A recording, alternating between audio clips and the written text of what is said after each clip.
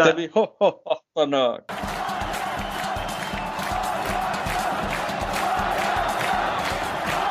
Hello and welcome back to Football Kentron, the only English language podcast dedicated to Armenian football. I am your host Adam, and I am joined here by the usual suspects, Chadens and Armen. It's been a while, gentlemen. How are you? We're back. Woo! Yeah, we're back. We're Yeah. back for our last episode Hasta la of vista, baby. this awful year that is 2021.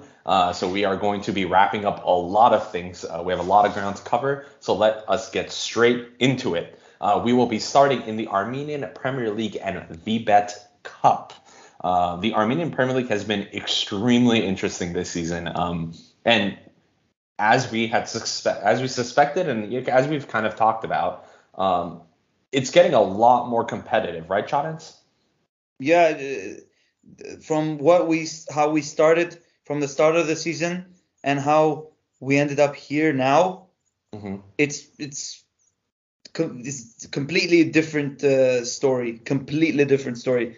Like right before the call, we were just saying how Alashkert is actually winning games right now, all of a sudden, and they're sitting in fifth place. They're sitting in fifth place. They have 5 wins in a row. But I don't think we can talk about the APL without mentioning the top 3 teams, who are teams that maybe we expected 2 out of the 3. One of them is a little bit of a surprise, but we'll get to that. Yeah. But let's talk about the team in first place for a minute. Ararat Armenia. They, so far in the 15 matches played, have won 13, drawn 1, and only lost once. They have a plus 24 goal differential, and they're on 40 points. Now, for context for listeners, Alashkert won the league last year on 46 points after 23 games. So it looks like Ararat Armenia is going to absolutely crush that record. But not far behind them in second place on 32 points is Punic, who have 10 wins, 2 draws, and 3 losses, and a plus 9 goal difference. Punic has been, I would say, maybe the side that everyone's silently rooting for, because they're a good team without their they do have some flaws, and I'm sure we'll discuss that. And in third place, which is I'd say probably the team that all 3 of us would like to see in European competition next year, is Ararat Yerevan, who is of course managed by Chakchan. They have 9 wins, 3 draws, and 3 losses on 30 points with a plus 14 goal difference. That rounds out the top 3, and it is looking like Ararat Armenia may actually run away with the title, but we're looking at a possibility of having Ararat Armenia, Punic, and Ararat Yerevan in European competition. What are your thoughts on that, Armen? How would you be happy if it's those 3 teams plus whoever wins the cup, which we'll get to that? As long as Ararat, as both Ararats make Europe, I'll be that's a start. I'll be somewhat happy and content and satisfied, because the 2 Ararats play great, honestly. Very different, because Ararat Armenia is deadly. They if they smell blood, however it comes, even if they play bad or good, they're gonna go for it. They're gonna go for the kill. On the other hand, Ararat Armenia is, in my opinion, the team that plays the best, but kind of underperforms in terms of results. They don't get as many results as they should, and that's why they've been slipping to third place behind Punic now. But we're gonna talk about the matchup between Punic and Ararat. Maybe Ararat Yerevan can change their luck for the better. Yeah, I just think this kind of goes back to what we've been talking about, and the thing that we've honed in on when it comes to Ararat Yerevan is their defense, which I think if you have a aging Hrad Mukoyan as your anchor central defender, you're gonna let in goals, and that's is very much their issue right now. And I think if they can solve that, and by solve that I mean get some good Armenian defenders like Artur Kartashian, I think he would have been a revelation for them, but of course he's not going there. We'll talk about that later. Yeah, we're gonna talk Mikoyan and Ararat's defense and of course Kardashian in a little bit. Yeah, so don't get ahead of yourself. Yeah, so I think that would have worked out. But in the bottom half of the table, we have Van Noravank and Bekma rounding out the bottom, and I think this comes as a bit of a shock. I would say we're actually down to only 9 teams now in the league because FC Sevan has withdrawn from the league. It's kind of been a focal point so far of the season, and a lot of the players from Sevan are now going to other clubs in the APL. But not having Sevan compete is going to, of course, affect the table. And now the bottom place, instead of being directly relegated, is actually going to be playing in a relegation playoff, which as of now, it looks like it's Bekma, who only have 2 wins so far this season. I'm hoping it's not them. I actually want them to stay up. I think it's actually crucial for our development that they stay up. They could stay up. I think they will. I think I see Noravank getting relegated. But we'll see. If Bekma could string together 2-3 wins in a row, I think they would have saved themselves. I mean, bro, 1 minute to discuss Bekma because they have 6 points, right? 2 wins. Mm-hmm. Both wins came in the last 2 months. Yeah. I mean, for 3 or 4 months they were winless and pointless, and all of a sudden they're within reach of both Noravank and Van. Yep. Also, side note, by the way, not unimportant at all, both Van and Noravank will be playing the Armenian Cup semifinals in April. So that would give you, if you're Bekma, like the whole month of March to catch up, because Van and Noravank are going to be speculating a bit with trying to win the cup. God, I hope they don't. I hope they don't. They won't. They won't win it. They should. Being realistic, but they are having their attention split up, like it or not. So Bekma can really capitalize on that. Just rounding out this Armenian Premier League, I don't think we can talk about being halfway through the season without having a player to highlight. And we can each pick a different player. I just have one player here that I think has been the standout by far from any player, but feel free, Chadens and Armen, to chime in on who you think your player was the half. But I'm going to actually be picking Malisan Lima of Arada Armenia.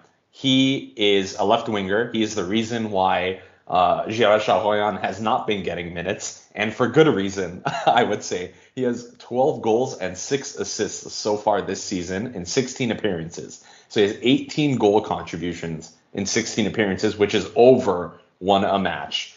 He has contributed to 51% of the goals scored by Arada Armenia in the league so far this season, and he has been, a revelation. Not only is that reflected in his transfer value, he is valued at $500,000, and that is the highest valued player in the entire Armenian Premier League. But he is definitely leading the charge for Arada Armenia's future European hopes. Whether or not he will stay with Arada Armenia after or not remains a mystery. I have a feeling he will, knowing that with this whole new conference league structure, knowing that he has a really good team around him. They have a decent manager. They're doing really, really well. I think he would stick around, but I'm interested to hear what you guys think. Who is your player of this half? Chadens, let's start with you. Why would I not pick Kardashian without mentioning him every single episode? Unfortunately, with what happened with Sevan, but he was a crucial player in Sevan's defensive side.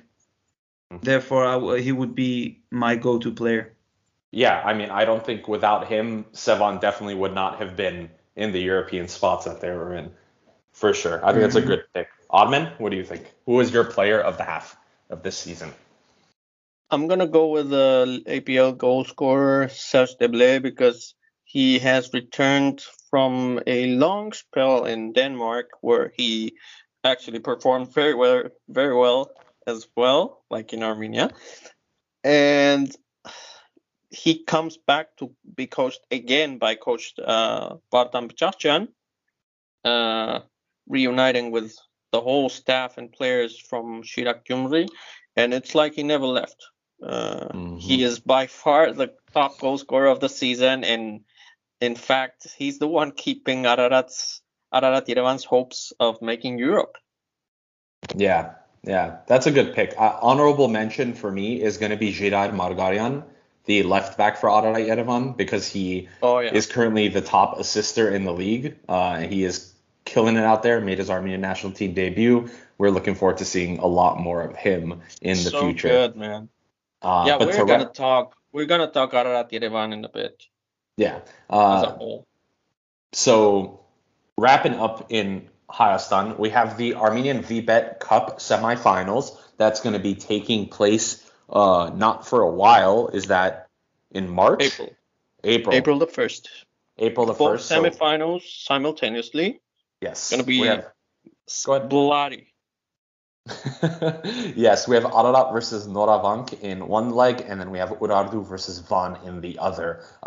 Just a reminder for everyone, this is going to be for a European place. The winner of the VBET Armenia Cup gets a place in the UEFA Conference League. Moving on to our next topic, we're going to discuss the women's national team. I'll hand this over to you, Ahmed. Oof, hard one. I mean, it's never nice to come off two big defeats. But we did know it in a way because we knew beforehand that last November window was probably the most difficult fixture for the ladies so far since returning to competitive football after a whole decade of not competing. And we were always gonna be most likely thrashed against both Belgium and Norway. The results were, they speak for themselves. 19-0 against Belgium and 10-0 against Norway, both losses, both top world-class teams. But so that explains it. But at the same time, even though we shouldn't focus on results, but rather on how to improve, always trusting the process, exactly, that should be the approach. Key points. Yeah, but that being said, we have discussed how Coach Sanamyan had previously made some big tactical mistakes. We did notice and mentioned and discussed throughout our previous episodes. Sadly, those mistakes have not been worked on. I don't know if they approached it or not, if they approached the mistakes we noticed and we try to solve on our show, but we're not the coach. The true fact is those things have not been seen on the pitch. A couple good things or interesting facts about the women's national team is that our center back, Christina Alexanian, got 2 clean sheets in the Women's Champions League. That is huge. Take a minute just to let that sink in. We don't have any men's national team players playing Champions League, at least for a couple years now. And all of a sudden, first year of women's national team playing competitively, and we already have one center back at that playing with our Champions League group stages. Sadly, speaking about Alexanian, we still haven't seen an Alexanian and Armenia Khachatryan center back duo play together yet. They are the 2 Armenians, by the way, that have played UEFA Champions League in the women's version. We are yet to see them, the 2 play together.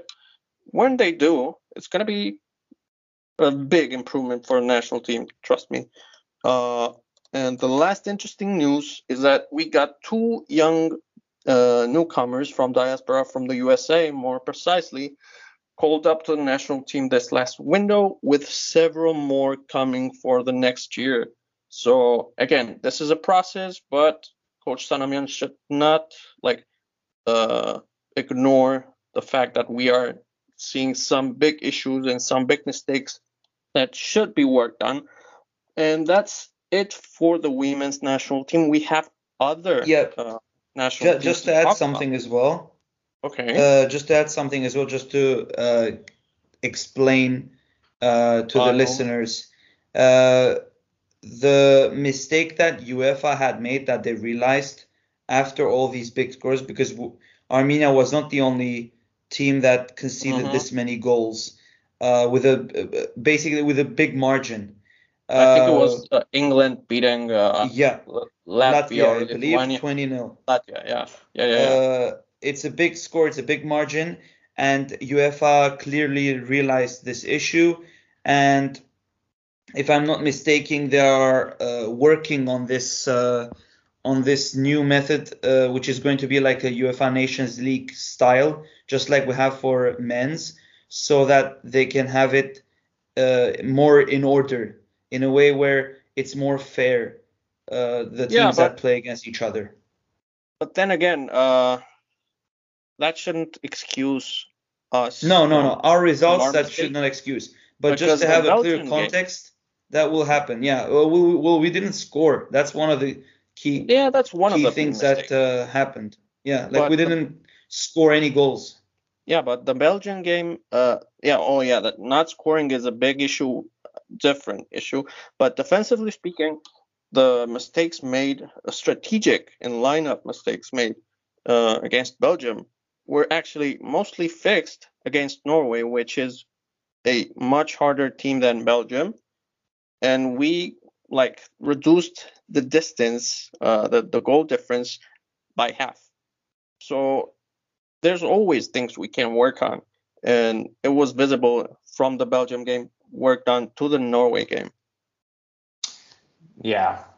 So we'll keep an eye out on the women's game and as it progresses. Like we said previously, we don't really have any real expectations, but we don't expect to lose 19-0. Hopefully the federation maybe reflects on that a little bit. And of course there are going to be growing pains, but it's just not. You should never be okay with that type of scoreline.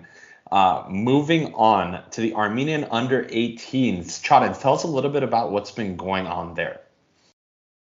As we mentioned it before on our website, and we mentioned it often on Twitter, the FFA, they were planning on holding an unofficial friendly, and they did, for the U18 national team. They called up around 10 young players from the diaspora. On most of our youth camps for competitive games, we usually tend to have 2 to 5 diasporans tops. So this was a big change. Most high-profile clubs of origin include Zenit from Russia, from France, Metz, Troyes, and Lorient. Is it pronounced Armenia? Troyes? Is it Troyes? Is that how Armen will correct me? Is it oui. Troyes? All right. Well, excusez-moi. Excusez-moi, mon frère. Armenia U18 played twice versus Belarus at home in Yerevan, with a 2-2 draw and a loss of 1-2 scoreline.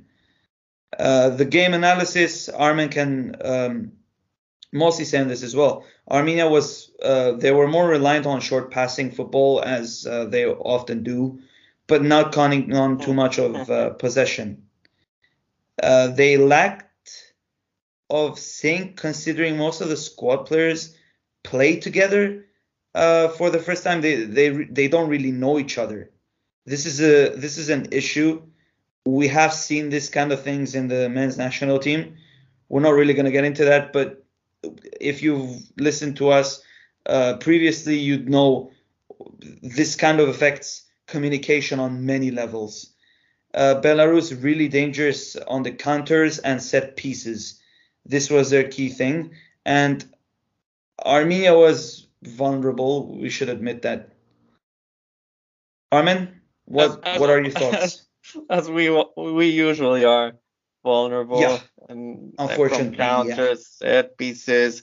This reminds me of how Ireland plays on senior national team, and Iceland plays they're very similar teams, and this Belarus team is a little U18 Belarus team is a little bit like that.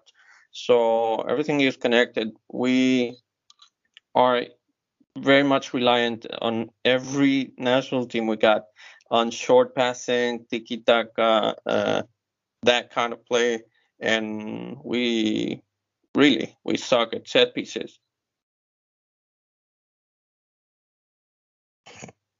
Just seems to be an all across the board here, right? Not just sucking at set pieces. Maybe something the federation should take notes. It's always the set pieces. It's always the set pieces. Let's go 1 year up and speak about the Armenian U19s who made the elite round, as previously mentioned in our last show, and we were drawn into arguably the most difficult group. However, looking at all of the groups in the U19 Euro qualifiers, every group is a hard group. So Armenia it's not for the qualifiers. It's for the elite round. Yeah, elite round for the European qualifier, for European This is kind of confusing. Yeah. Yeah.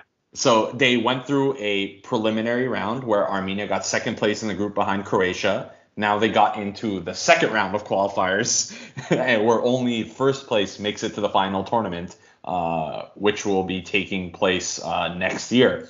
So Armenia will play against England, Portugal, and Ireland for a chance to make the UEFA U19 Euros. The last edition of the competition was held back in 2019. Was it 2019? Yeah, it was 2019. Yeah, it was 2019. I was at the final. Yeah, it was in Armenia. I actually landed. Spain against Portugal. I landed in Armenia. I want to say right after the tournament had ended, or right before the tournament. Actually, right before the tournament, like I think a week before the tournament, I actually went back home. So I was there for a couple of weeks right before. Unfortunately, I didn't get to catch a game. But damn. Tough group, guys, right? England, Portugal, Ireland. It's Portugal's the scariest. Yeah. For me, Portugal is the scariest. Look, at the end of the day, like Armin said, it's the elite round. I mean, the best of the best. And considering it's only 8 teams make it to this competition, which again, if UEFA is so hell-bent on expanding the format, why don't they expand youth formats so more youth teams get to compete instead of playing qualifiers once a year, getting your ass kicked, and then not playing for another year? I think it's kind of stupid. Elite round is basically senior national team Euro group stages. Yeah, in a way, yeah, it's kind of like that. But not exactly. Not technically. They're kind of developing on it. Like, okay, let's look. Hold on. I'm gonna look up this Portugal U19 team and let's just see. I'm curious to see where do these players play. I just want to good luck seeing a lot of Porto, Sporting. Good luck. Benfica. Yeah, their academies are Porto. Sick. They have one kid that plays in Basel. He's a winger. One kid that plays for Mönchengladbach. Well, I'm sure they get game time. That's the biggest factor. Not that they play in big teams, but they get game time. That's the biggest thing. They probably do because Portugal loves to play their youth.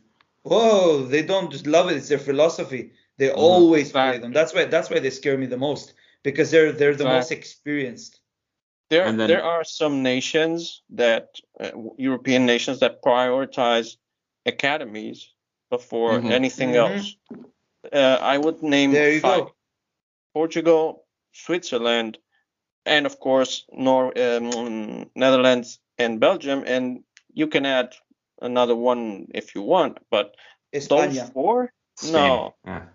No, those 4 are like for sure ones. Specialists. Completely for sure ones. I mean specialists, you know? Yeah. Those they do it. Yeah, they import players from anywhere in the world as well as their domestic countries and raise them and export them to the best leagues in the world. Those 4 countries that not necessarily excel when it comes to senior national teams and whatnot, but their academies are sick, are the best in the world. So that's how they're more experienced in everything. So it starts off with elite round. Looking at the U19 England, I'm taking a look at their team right now. They're Hmm. players from Chelsea, Tottenham, Arsenal, Liverpool, But they don't Juventus, play. That's but the they don't thing. They don't play. often play. Hmm. However, Hmm. They don't. however, if they are where they're at, they're probably good. I mean, their last result was against Sweden, and they beat Sweden 2-0. So, No, they are good. It's just that comparison with Yeah, they're not Portuguese specialists. youngsters, they're not. No, they don't often play as much as the Portuguese. A Portuguese team would have more confidence in playing their young Gonçalves rather than yeah. uh, a young Smith for Yeah. England. So and Ireland, who is arguably the only team we can probably hope to get any points off of, is pretty much very similar to us. They have a lot of like domestic Irish people. They have a couple players in. They have 1, 2, 3 players in Premier League academies. Uh, Interestingly enough, they have 3 players that are completely outside of the UK. Their goalkeeper. They have a goalkeeper at Schalke, a central defender at Wolfsburg, and a central forward at Inter Milan, who's actually 16 years old playing with the Yo, U19s, which is pretty okay, crazy. well, yeah, United. Okay, still good. Yeah, yeah. But you know what? I like our boys. I like our boys' chances. Considering pretty much all of our entire That U19 could have plays been that could have in. been so misunderstood. What do you talking? I like our Never mind. boys. I like Icelandics. Icelandics. Iceland. Well, getting to the point, they're gonna be finished. The games, which are gonna be like mini tournaments, Uh-huh. they're gonna be completed by 29th of March. So Hmm. when we know the winners, they're gonna join Slovakia in the finals, which is gonna be from 18th of June until the 1st of June. Yep. And then Well, this in a way will act like a final tournament uh, for the Europe's qualifiers for the 2023 FIFA U20 World Cup in Indonesia. ooh, that's even. I think yeah, it's gonna be the same age group It's a long term, yeah.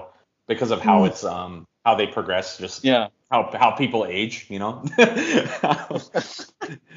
It's pretty much going to be the same group. So very very interested, very excited. Hopefully Yo, the national team speaking of does well. youth, What's up?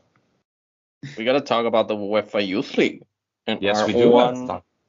Our one player. participant this year. It's like it's weird, right? Because Yeah. each year, each season of UEFA Youth League, we have one diasporan Armenian participating in some random top-notch European club.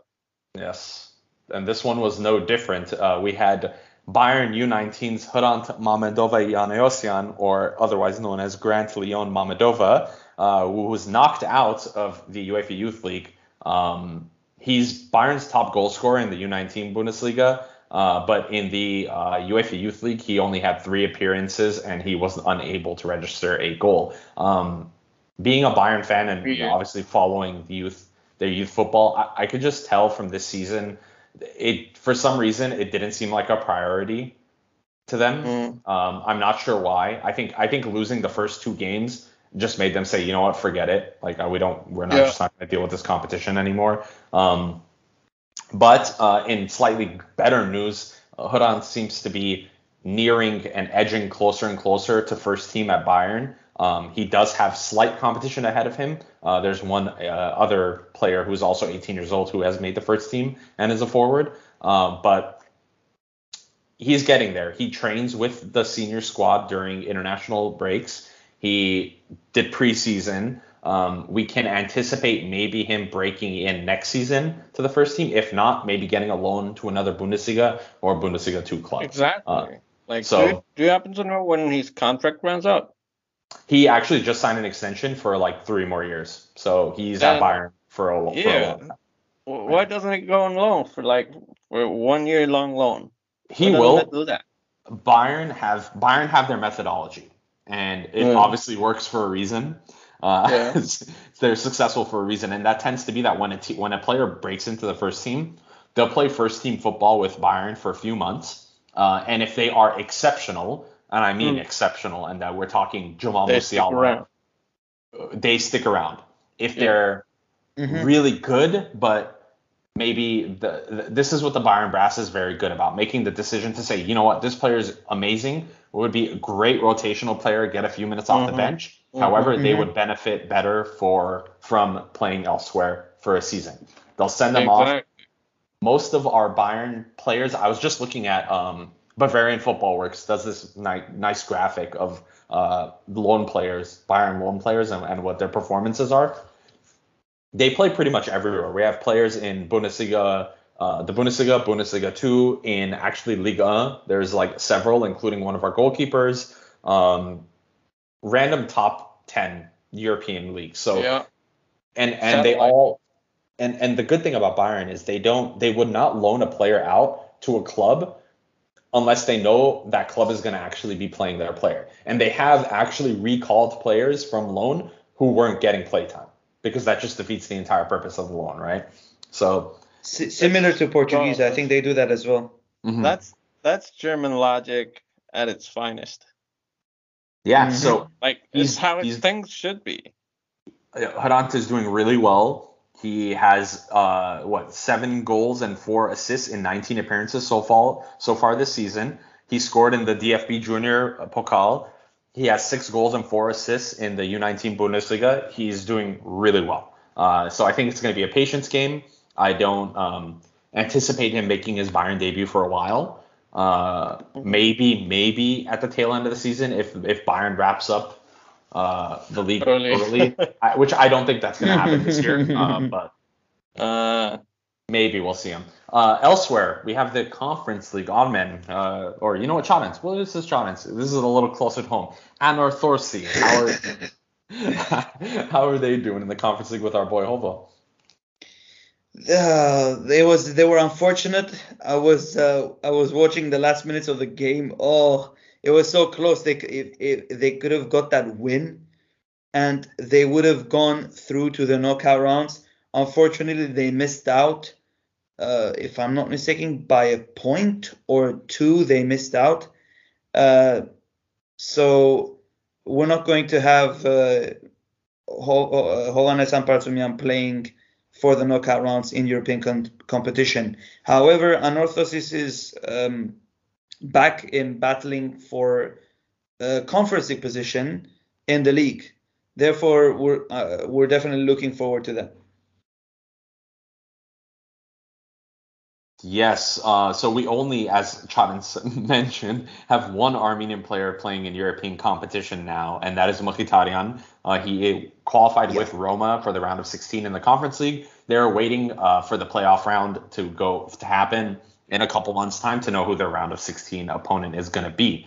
Elsewhere in Conference League, Kairat and Kamo Hovhannesyan were promptly got the shit kicked out of them and got knocked out, and it's rumored that Kamo's going to leave Kairat, but we'll talk about that a little later. And Alashkert finished off their very painful European campaign at home in Yerevan, where they tied 1-1 with who was it again? It was the side from Israel, correct? Maccabi Tel Aviv. There you go, Maccabi Tel Aviv. And they actually won Armenia's first ever point in European competition. So maybe that helped our coefficient. Maybe Never expected that one to happen, to be honest. Yeah, after the first few performances. I don't know, maybe a bit it helped. Like tiny bit. I don't know. Yeah, I have such a hard time understanding coefficients, honestly. I don't even look at them. We should email UEFA. Yeah, email them. Tell us, make us a nice little graphic video explaining coefficients. I legit told them, if I want to email you, I cannot find your email. Please let me know. And they didn't inform me anything. Oh, yeah, of course they're not. All right. So moving on to one of our favorite segments here, which is Armenian players abroad. Speaking of Kamo Hovhannesyan and Kairat Almaty, they were in the Kazakh Cup final where they played Shakhtar Karagandi, Gevorg Najaryan's team, and they drew 3-3, but Kairat won in a penalty kick shootout. Kamo played the whole game and scored his penalty. Najaryan came on in the second half. He is still eligible to play for Armenia. I don't know. Armen is really pushy about this. He is, and he would help us so much. Jesus. I mean, any other player would. Any player would. We have a defensive mid is. We're gonna get into this later, but defensive mid is where we lack the most. Yes, I mean, look, no argument there. You're not going to get any arguments from me, but whatever. Well, sorry. Wait. Quick caveat. I was looking at the coefficients, and we got 1.875 coefficient points this season. Whatever that means. From Alashkert's European campaign, we are currently ranked 41st out of 55. So, I mean, I guess it could work. Okay, that's all right. But funnily enough, this isn't the most points we've earned. Actually, far from it. In the 1920 season, that was when Armenia made their crazy run to the playoffs. We actually got 2.75 coefficient points. So Armenia, this Ararat Armenia reminds me of that Ararat Armenia from 1918. 1918, yeah. You get the idea. Despite I suck at math. Despite not even playing in a group stage, Ararat Armenia managed to get more coefficient points for Alashkert than Alashkert did playing in an actual group stage. Let that sink in. Yeah, wrap that one around your head. And next season, Ararat Armenia is gonna do the same and hopefully even better.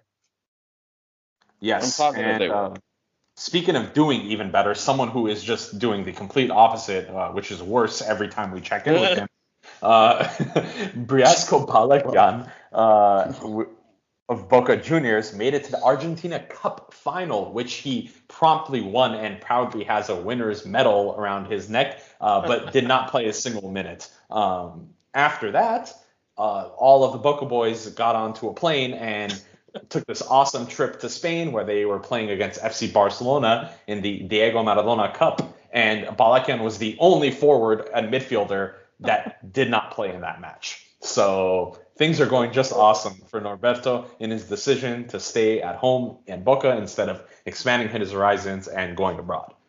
But you know what? I'll digress. I think we've already made our opinion very clear that he should have picked as good as Boca is, he should have picked the European club. Yep. He should have been to Las Palmas. Yeah. There's a few players that you've been very keen about. You want to take these ones? Finally, I get some good news. There you go. Yeah. Okay. Well, I don't think it's necessary at this point to really elaborate much on Edward Spertian. He's shining. He's driving everyone crazy in Russia. Literally, they are so sad and bringing it up like time and again. Why didn't he choose us?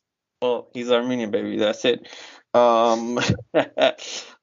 Elsewhere with more statistics, actual statistics, we got Baham Bechakjian, Artur Avagimian, and Artur Galoyan all over Eastern Europe. In Slovakia, Ukraine, and Russia, respectively. They keep scoring, assisting, shining. They are their team's best players by far. Talk about healthy habits, right, Chema? All three of them, I like to draw comparisons and stuff. All three of them will be in the eye of several European clubs. They already are, actually. We have mentioned all of this before, and we will. But this winter transfer window, most of them will be transferred out. We are gonna get to that later on with the transfer rumors and stuff. And even though this is not a player, technically, he was a player though. He is an Armenian abroad. We're talking about Coach Michel de Zakarian in France, leading his team Brest to an insane. Brest. Oui, merci beaucoup. Je suis la baguette. Oh la la, sacre bleu. And Brest is having an insane season with a huge, okay, maybe I think they have lost already and broke that streak, but they went on a 7-game undefeated streak, which for Brest is sick. Is like le sick, because they're a minnow in Ligue 1. and you wouldn't expect them to go 7 games undefeated. But that's not the headline though. They actually, listen to this. They actually beat Marseille 1-2 away at the Velodrome in like the Armenian home of Western Europe, that is Marseille, and that was huge. I mean, Michel Zakarian's sides are usually known for kind of fluking out by the end of the season and whatnot, like losing their grip. But he was really ultimately he was hired to save the team from relegation, and well, they're they're like they're getting the job done and very well done. Beating Marseille is no joke. He's currently, after 18 matches played in the league, Brest have 6 wins, 6 draws, and 6 losses. That's great for them. 25 goals scored, 27 goals conceded, so a -2 goal differential. They sit on 24 points, 1 point ahead of Olympique Lyon. So, Jesus, think that he was hired to save the team from relegation. And they're actually 1 point behind Lille, and 1 point behind Nantes, and 1 point behind Angers. So technically, with a win, they can jump as high as 8th place, which is crazy. So, actually high. Yeah, they can jump as high as 7th place, actually, with a win, and if other results go their way. So they're very much in the mix, which is very exciting to see. It's not the only thing we can have in France, though, is it? Chadens, what else do we have in France? Oh boy, this is unfortunate. Yeah, this unfortunate thing, but there's obviously hope. Gormanvelian keeps making the bench for Nantes, Armin, you go for it, but still can't manage to get onto the pitch. Yeah, but then again, as Michel Zakarian's streak broke, Gormanvelian's streak of being on the bench is over as well. He's lately not featured really, so that's not good news. Yeah, I mean, look, he'll make his debut at some point this season. We'll see it. It'll happen. We just need to be patient. Actually, I've been reading around and on social, and geez, I sound like a teenager on social. No teenager says that. Just so you know. Okay. No teenager says I'm on social. I read social. Really though, Nantes fans really love Gore and are in a very bad way surprised that he isn't featuring at all or given chances at all, and they are already vouching in a way, like pushing agenda to have him go on loan and get some minutes and come back to Nantes a made man, the way it usually is for youth players with like talents like Gore. I don't know, man. Young Armenians and France. I don't know if that's worked out in our favor in the past. Hopefully this one's different. That's a cheap shot.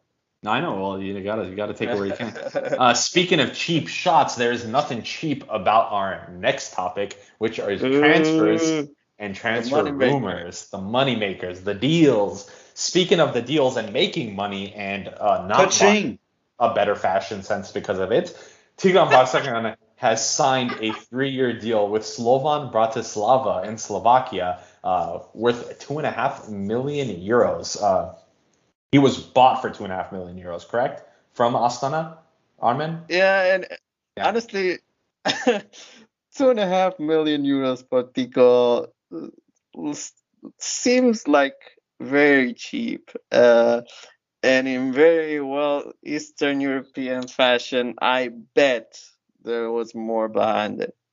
Yeah, I'm sure some shit was going here and there. Plus, he reportedly said he chose Slovan over Russian teams and elsewhere because of the money. So yeah, and it was top Russian clubs interested in him, like Spartak Moscow. Yeah, and Slovan was in the Conference League. They unfortunately had to win their last match in order to continue, and they did not. So they're an interesting team on that aspect. They're currently top of the league by 3 points. They still have a game in hand.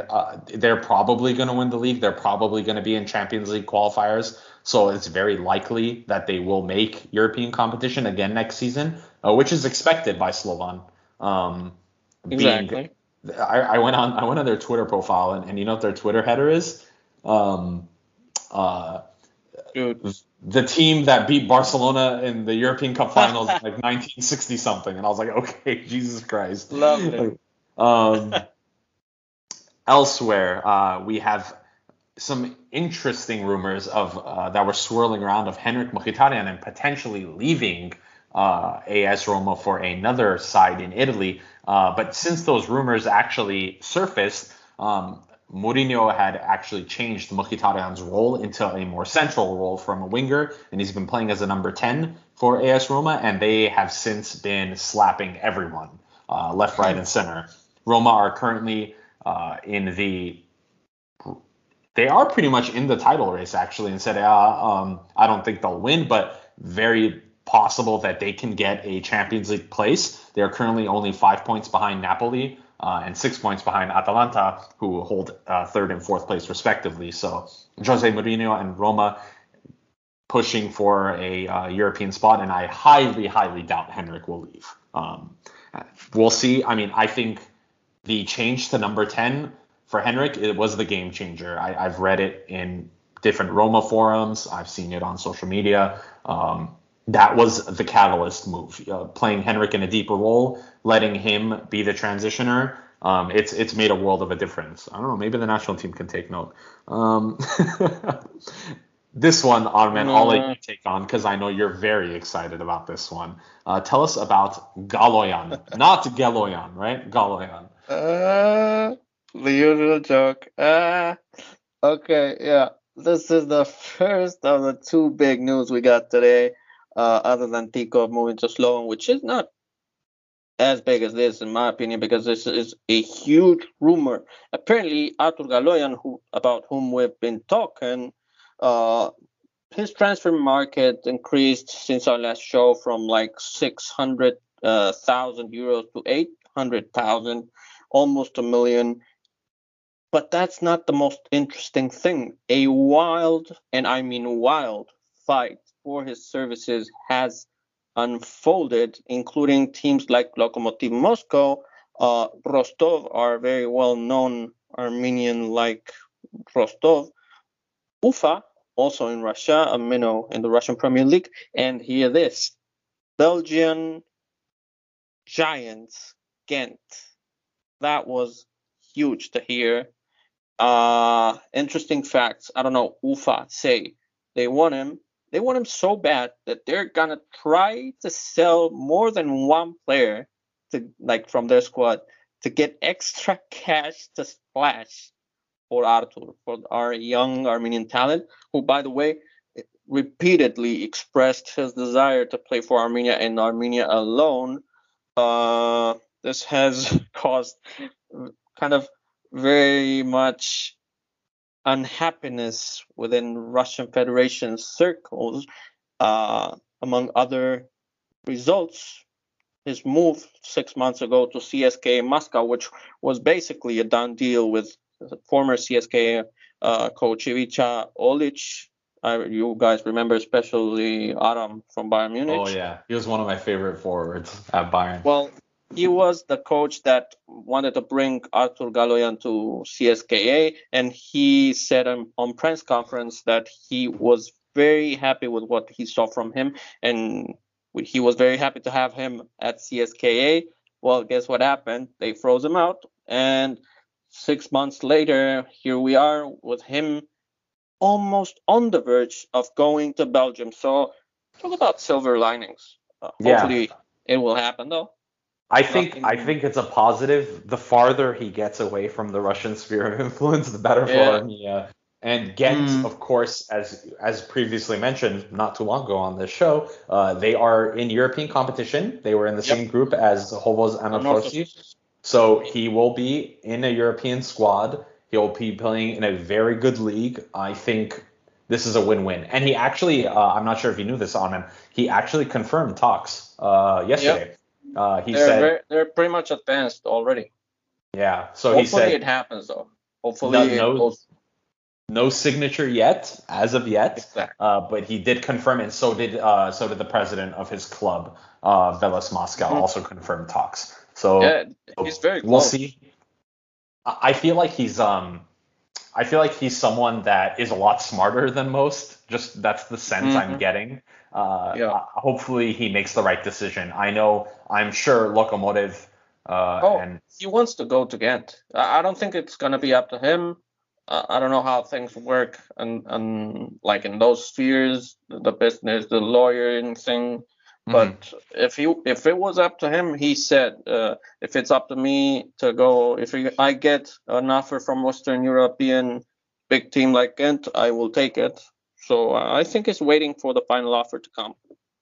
Yeah. So hopefully that comes soon.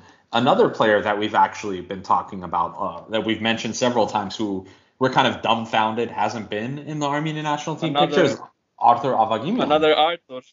Yeah, who plays for Choromnets in the Ukraine. Former Ukraine under 16, 17, and 19 international. Former Alashkert player, which we've discussed already previously about how his trials and tribulations with Alashkert, like every other young Armenian player, is currently rumored to be in the interest of other Ukrainian Premier League side, notably who, Armen? He is reportedly, and this is still a rumor, but a pretty serious one, and not the first time he's been in contact with them, Alexandria team. Alexandria, that a couple years ago was almost going to sign Pedro Savedisyan from Ararat Armenia. The deal broke down, and now they're going after Artur Avagimyan for the second time in 6 months. Apparently, after his last goal against Metalist, which we covered on our Instagram, he has reportedly privately, came to an agreement with the top Ukrainian side that is fighting for European competitions. Probably not going to make it because they're on the odd side of the fight, but still, pretty good move for him. Yeah, I mean, look, it could only benefit him. Happens. Of course, I would rather see him play for Zorya or Dinamo or Shakhtar, but I mean, wherever he can get to. I don't think he's returning to Shakhtar, and given his Shakhtar history, I don't think he's gonna go to Dinamo. Yeah. So, elsewhere, we have some other interesting rumors that are swirling around that got called out a couple days ago. Urartu and Urartu winger, former Bekma and Armenia under-21 captain Narek Grigoryan has reportedly been getting interest from Belgian sides. No specifics. We don't know about the clubs. So suddenly there's this peak of interest from Belgium, which got me thinking, maybe there's an Armenian somewhere in Belgium that just so happens to keep tabs on Armenian players. There's a big Armenian community in both Belgium and Switzerland. If we're talking about Western European countries with Armen, you gotta give a little context to big. What do you mean by big? You say this about every country. Not geographical. It's not everything's geographical. You gotta think in terms of influence. Like if there's someone in a team or in something, we have one. Yeah, we have one in a team. We have this coach, challenge yourself in Belgium. In Switzerland, we got Artur Petrosyan, who is like in the know-how of everything regarding our former senior national team, Armenian national team coach, Artur Petrosyan. You guys remember him?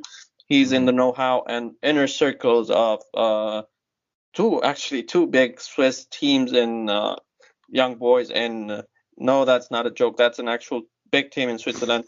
And Zurich. Oh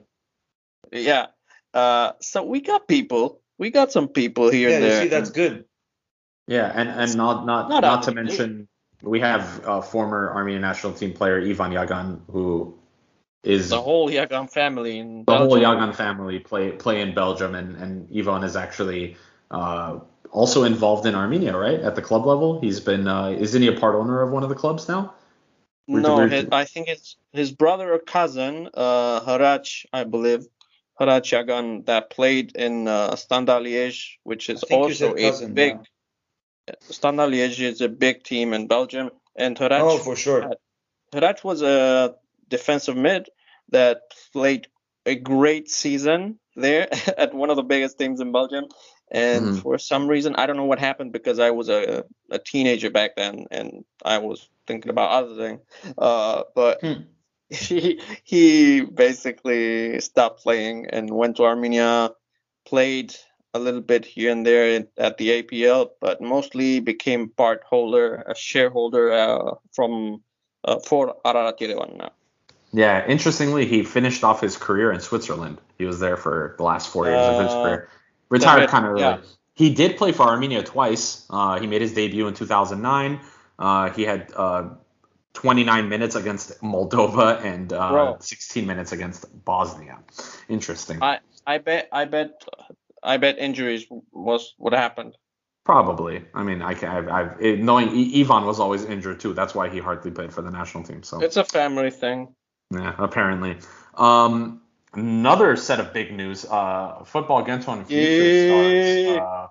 Armen Hovhannisyan is currently being followed by clubs from Poland, Kazakhstan, and other European leagues. The well-rounded 21-year-old striker from FC Ararat Armenia is unhappy with the situation after he had a successful loan spell in Slovakia.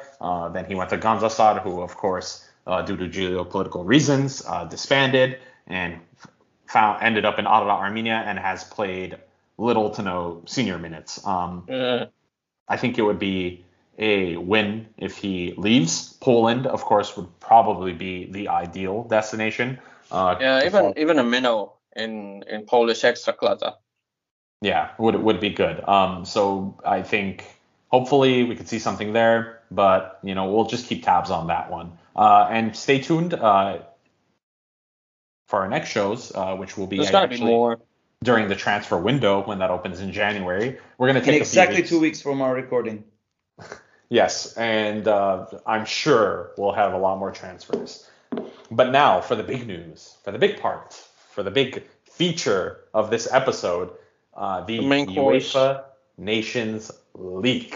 Armenia was drawn into Group B1 in the UEFA Nations League after a successful campaign last time out, where we edged out North Macedonia to gain promotion from League C to League B, and Armenia were drawn into a group with Scotland, Ireland, and the Ukraine.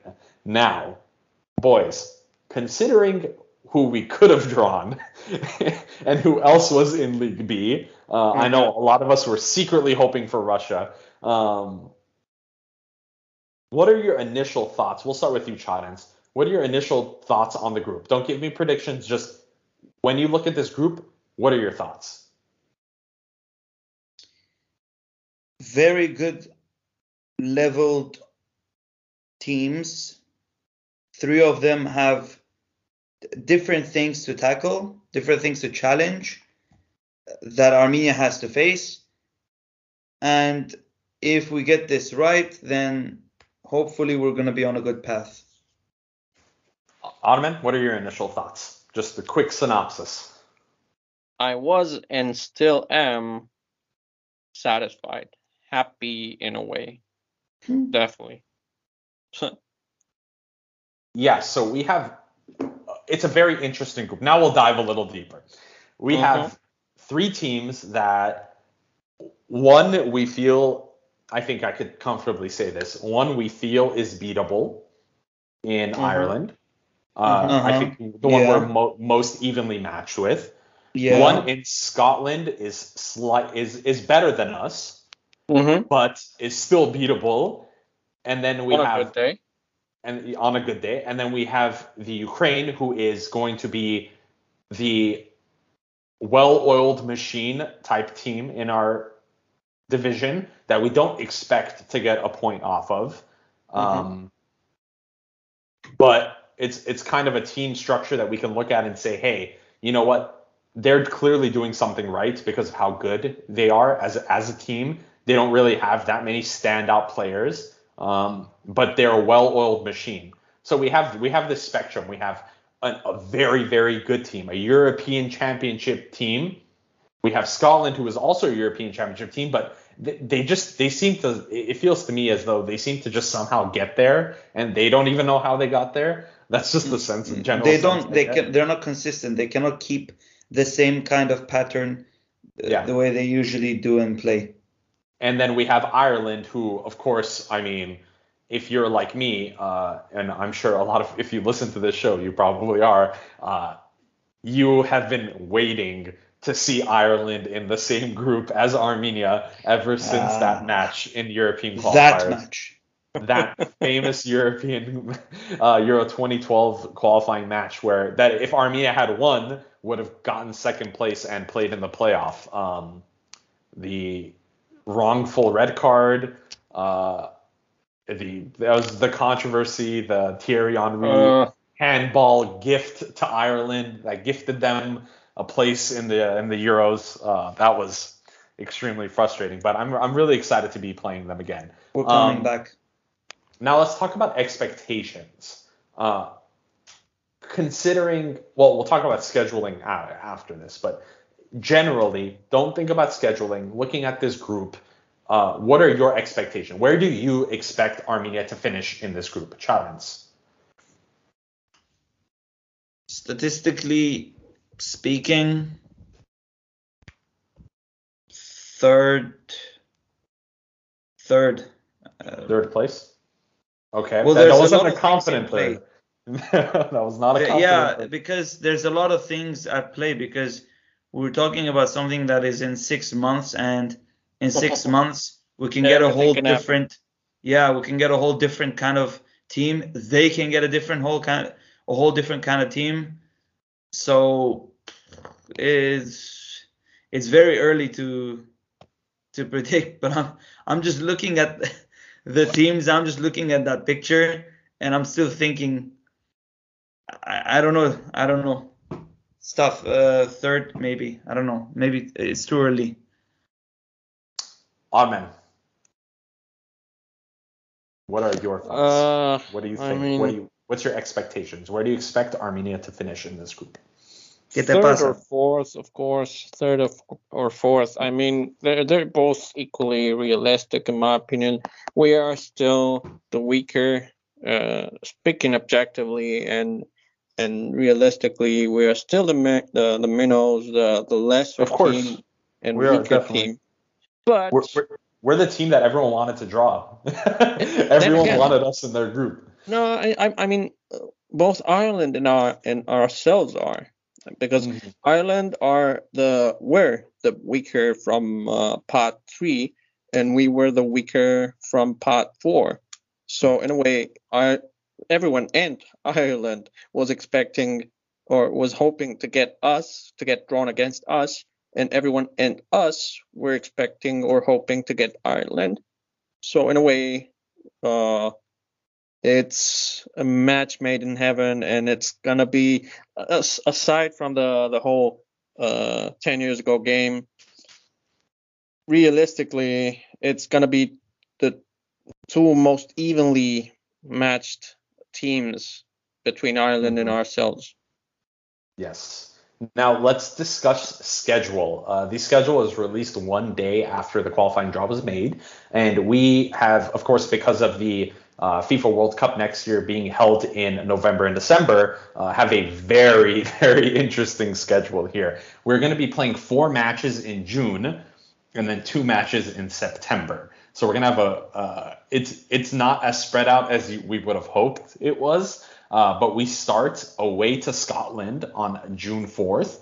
Then we go home to the Republic of Ireland on June 7th. Then we go away to Ukraine, which is thankfully a short journey for us, on the 11th, 4 days later. And then we round off June at home to Scotland. And then in September, we are home to the Ukraine. And then we travel away on the last match day again to the Republic of Ireland. Tough schedule, guys. 10 days, 4 matches in June. We're expecting a lot of rotation here, right?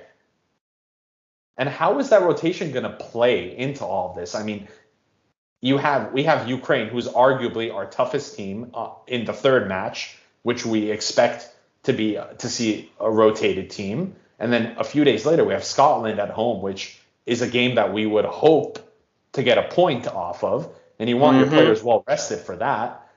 Read my mind. Your Kaparos, what do you do? Do you just say, screw it? I mean, we're not going to beat Ukraine. Let's just play a rotated team. Let's rest our guys for Scotland. Damn mind. How would you guys approach this schedule? Bro, man management and minute management is just as much a part of sports as strategy, squad depth, and everything else. Fatigue is ever important. Managing fatigue levels within your players. So, and this is not the politically correct thing to say, but who gives a rat's ass about that? Let's be real here, because that's the Football Kentron way. We tell it like it is. The Ukraine game away on June the 11th. It's not just the hardest game. Like, we're probably gonna get trashed anyway. Might as well. We have 2 key games before that, and basically one of the finals after that, like 3 days after that. I think it doesn't even need to be said. It couldn't be implied. Mm-hmm. You know what? It's how it is. Now, looking at the schedule, obviously, I think 2 dates spring to the top of my list, at least, and that is the home game against Ireland and our final match day, which is away to Ireland. Now, seeing as though it's looking like they're going to be our direct rivals in this group for that coveted third place to stay in League B, those 2 matches are the matches that we're going to have to win. I mean, it's going to be 6. We need 6 points, and we need Scotland and Ukraine to just absolutely ravage Ireland. That's what we can hope for. And if we can nick a point at home against Scotland on the 14th, I think that should be enough to keep us in League B. Hopefully. And it's doable. And it's doable if we play our cards right. Look, we're a drawing machine, apparently. If there's any team that could draw against a team like Scotland, who in our group chat yesterday, we kind of started equating the teams to our World Cup qualifying groups, and we said, or at least I said, that to me, it feels like Scotland feels like the Romania of this group, which is a team that is, for us, very beatable, but even on a bad day, we won't lose to them that hard. That's what I feel about Scotland. I don't know. About Ireland. I still haven't assessed Scotland's play really. Uh-huh. Well, we'll get there when we do our in-depth previews. And Republic of Ireland, I equate it to Iceland, who was in pot 1 that we could have actually drawn, but we didn't. We got Ukraine instead. Is the team that should be beatable. We should be getting at least 4 points out of 6 against them. And Ukraine is, of course, going to be the big dog in this team that we are probably not going to be getting anything off of them. And I guess that's fine. But you know what? A hopeful point against Ukraine at home or hard fought away point. Who knows?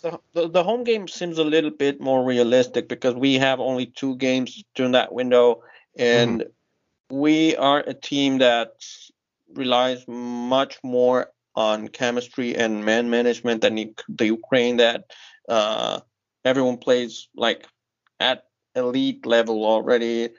They don't care as much about rotation, and that's why they are what they are, where they are. So during that 2-game window, I think we can make a difference there. Well, see, during that, so in that first set of games, in match day 2, while we're home to the Republic of Ireland, Scotland and Ukraine are going to be playing against each other, and they're going to both be playing their first teams. So in that first match, Scotland's going to want to win, so they're going to play their best team against us on match day 1. They're going to play their best team against the Ukraine, and Ukraine's going to do the same. They're playing Ireland. They're going to want to start off strong. They're playing Scotland, who's their direct rival to win this group and win promotion to League A. They're going to want to play their best team. And then we're going to get to the third match day, and we're both going to probably be playing heavily rotated squads. So granted, their quality is much better than ours. But you just never know what's going to happen. But I agree with you in that home game in the second window in September might be the better opportunity. Yeah, and the real final, as you mentioned a little while ago, a short while ago, is going to be the two matchups, the two legs against Ireland. During the first window, the 4-game window, that second game day for us, June the 7th against Ireland at home in Yerevan, that's going to be the final for us. That's where we have to play our best team, and that doesn't necessarily mean, as we always say, that doesn't necessarily mean play your most expensive players, play your best players, quote unquote. No, you got to play the ones that you know will help the team the most. And against a team like Ireland, you can perfectly draw comparisons and deploy something very similar or as similar as you could to the team that beat Iceland and dominated Iceland at home 2-0. Yeah. So overall, I think it's safe to say our goal, our objective as Armenia is very likely, despite what the federation tells you, is to stay in League B. It's not to get promotion. It's not to get relegated. It's to stay put. Now, in terms of how this affects European qualifiers, that is yet to be determined. UEFA is going to be releasing that in June prior to the start of the competition. But it is very likely that it's going to be similar to how it was with the World Cup, where the teams that win the league will be put into a quote unquote like playoff type tier ranking, or they could go how they did it for the last time, which was that tournament system that they did. But who knows how they're going to do it, honestly. This whole Nations League thing, like the introduction of the Nations League, altering everything, every sort of fixture there was, and now they want to introduce South American teams to the Nations League. What the hell, man? Yeah, get a grip with That's a cash grab. We will talk about that in a minute. So Jesus. again, UEFA Nations League, that's going to start in June. So we have a long ways to go. But until then, we do have a friendly in March against Lithuania. Hopefully they announce one more friendly by then. I'm sure they will. And we can just see a couple of new faces in action. It's kind of the hope. So to wrap up today's episode, we're going to talk about a little bit about the deep changes in Armenian football in this next year that we're expecting. So we closed our last show with some big news about PSV coming to an agreement of potentially opening an academy in Armenia in 2022. And we're going to close today's show with some more big news concerning Armenian football. So there was a new stadium inaugurated in the town of Armavir by the FFA with the support of FIFA and UEFA. This was a very big project. 688 million dirhams were spent, about 1.2 million euros, most of which was allocated by the FFA. And the announcement was made by FFA President Armen Melikbekyan. Armen? Yes. So according to President Melikbekyan, FC Sadarabat, which is the new club joining the FFA in professional competitions next season, one of the new teams at least since Sevan dropped, Sadarabat's youth teams will use the Armavir complex to train. So Mr. Melikbekyan also stated that for one of the Armenian Premier League teams, they will be chosen to hold their home games in Armavir, in the new stadium, from around the times for March to May, to keep the Republican Stadium in better conditions ahead of the all-important national team games, the Nations League. So the grass is healthier, greener, and playable. Considering already too many games from the APL are played at the Hanra Bedagan, the Republican Stadium already. As well as actually Avan Academy Stadium, where most of the youth national team games are played. So Armavir Stadium and the complex as a whole will, in a way, balance things out for the Republican Stadium and Navan Academy Stadium.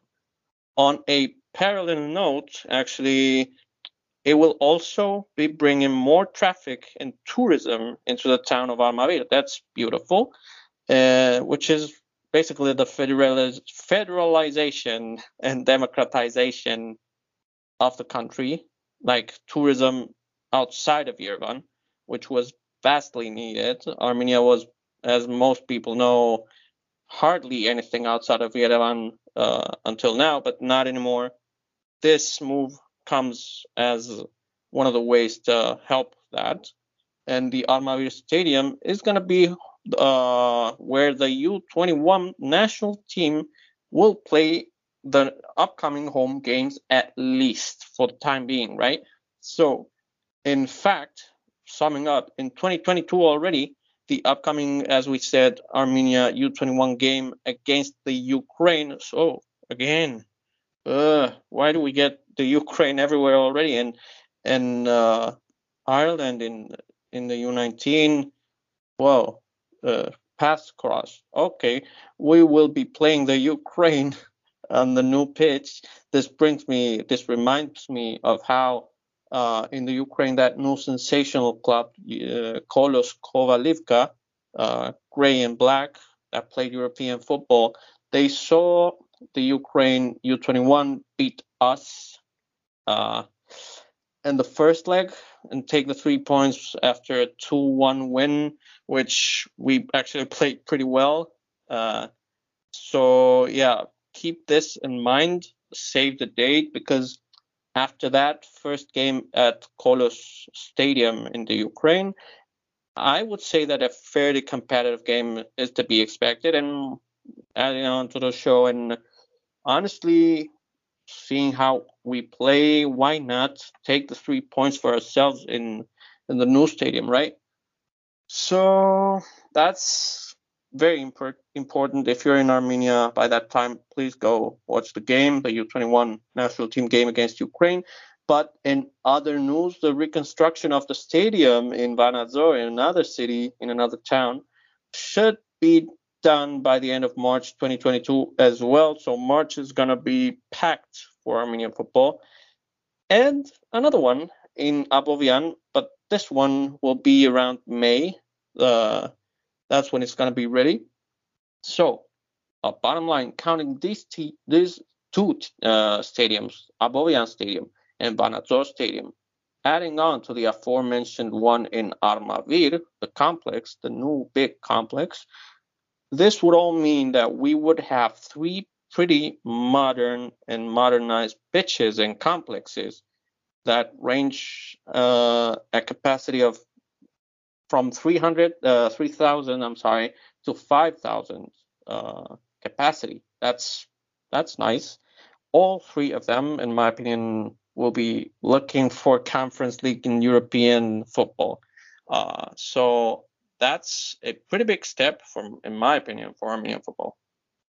Yeah, and this also comes after, we had this discussion maybe several episodes ago now about the possibility of the FFA looking into the possibility of opening a new national team stadium, and that was put on the back burner due to the war, and that is currently still being explored and will very likely come to fruition at some point, which will be, a new UEFA, at least, Class 2 or Class 1 stadium where we can host Europa League finals, Champions League finals, Conference League finals, and that's where the national team home games will be played. But we're not trying to play sides here, but what the current federation and what Mr. Melik Bekyan is doing in terms of infrastructural progress in Armenia is insane. It's incredible. And not only are they building stadiums, they're building pitches. They've built 81 different pitches across the country, all focused outside of Yerevan. And we had this conversation when we had Anna Tadevosyan on, and she gave us a little bit more insight about how the federation realized that, sure, Yerevan's great and all, but there is so much talent to tap into outside, and not only talent and expressing, allowing little girls to express themselves in a different way, and helping make cultural and social strides and progressions. It's what's fair, Exactly. So our time seems to be coming. Hopefully, 2022 will be a better year for Armenia in not just footballing terms, but in general. And let's see what happens. Guys, this was our last show of the year. Is there anything you want to add to the listeners before we sign off? Happy holidays first and foremost, right? Yeah, happy holidays to everyone. Chadens, anything you want to say before we sign off? Well, we're hoping for big things, like Aram, you said, for our country, and also for footballing terms for our country, but also for better things that we can provide and help you guys with, to listen to follow, and to learn more about our football that we love to share and write about. Yes, and on that note, don't forget to follow us on all of our social medias. We have a website. Challenge works really hard in updating that. Follow us on Twitter if you haven't already, and Instagram. We're on Facebook. We upload all of our episodes on YouTube, so click subscribe there as well. And on behalf of everyone here, on behalf of Tito, who is not with us today, and happy holidays, Merry Christmas, Happy Hanukkah, Kwanzaa, whatever you celebrate. Happy New Year, guys. We celebrate Haftanak. Yeah, we celebrate Happy Haftanak. That's what we celebrate. We'll see you guys in 2022. All the love from Football Kentron. Peace.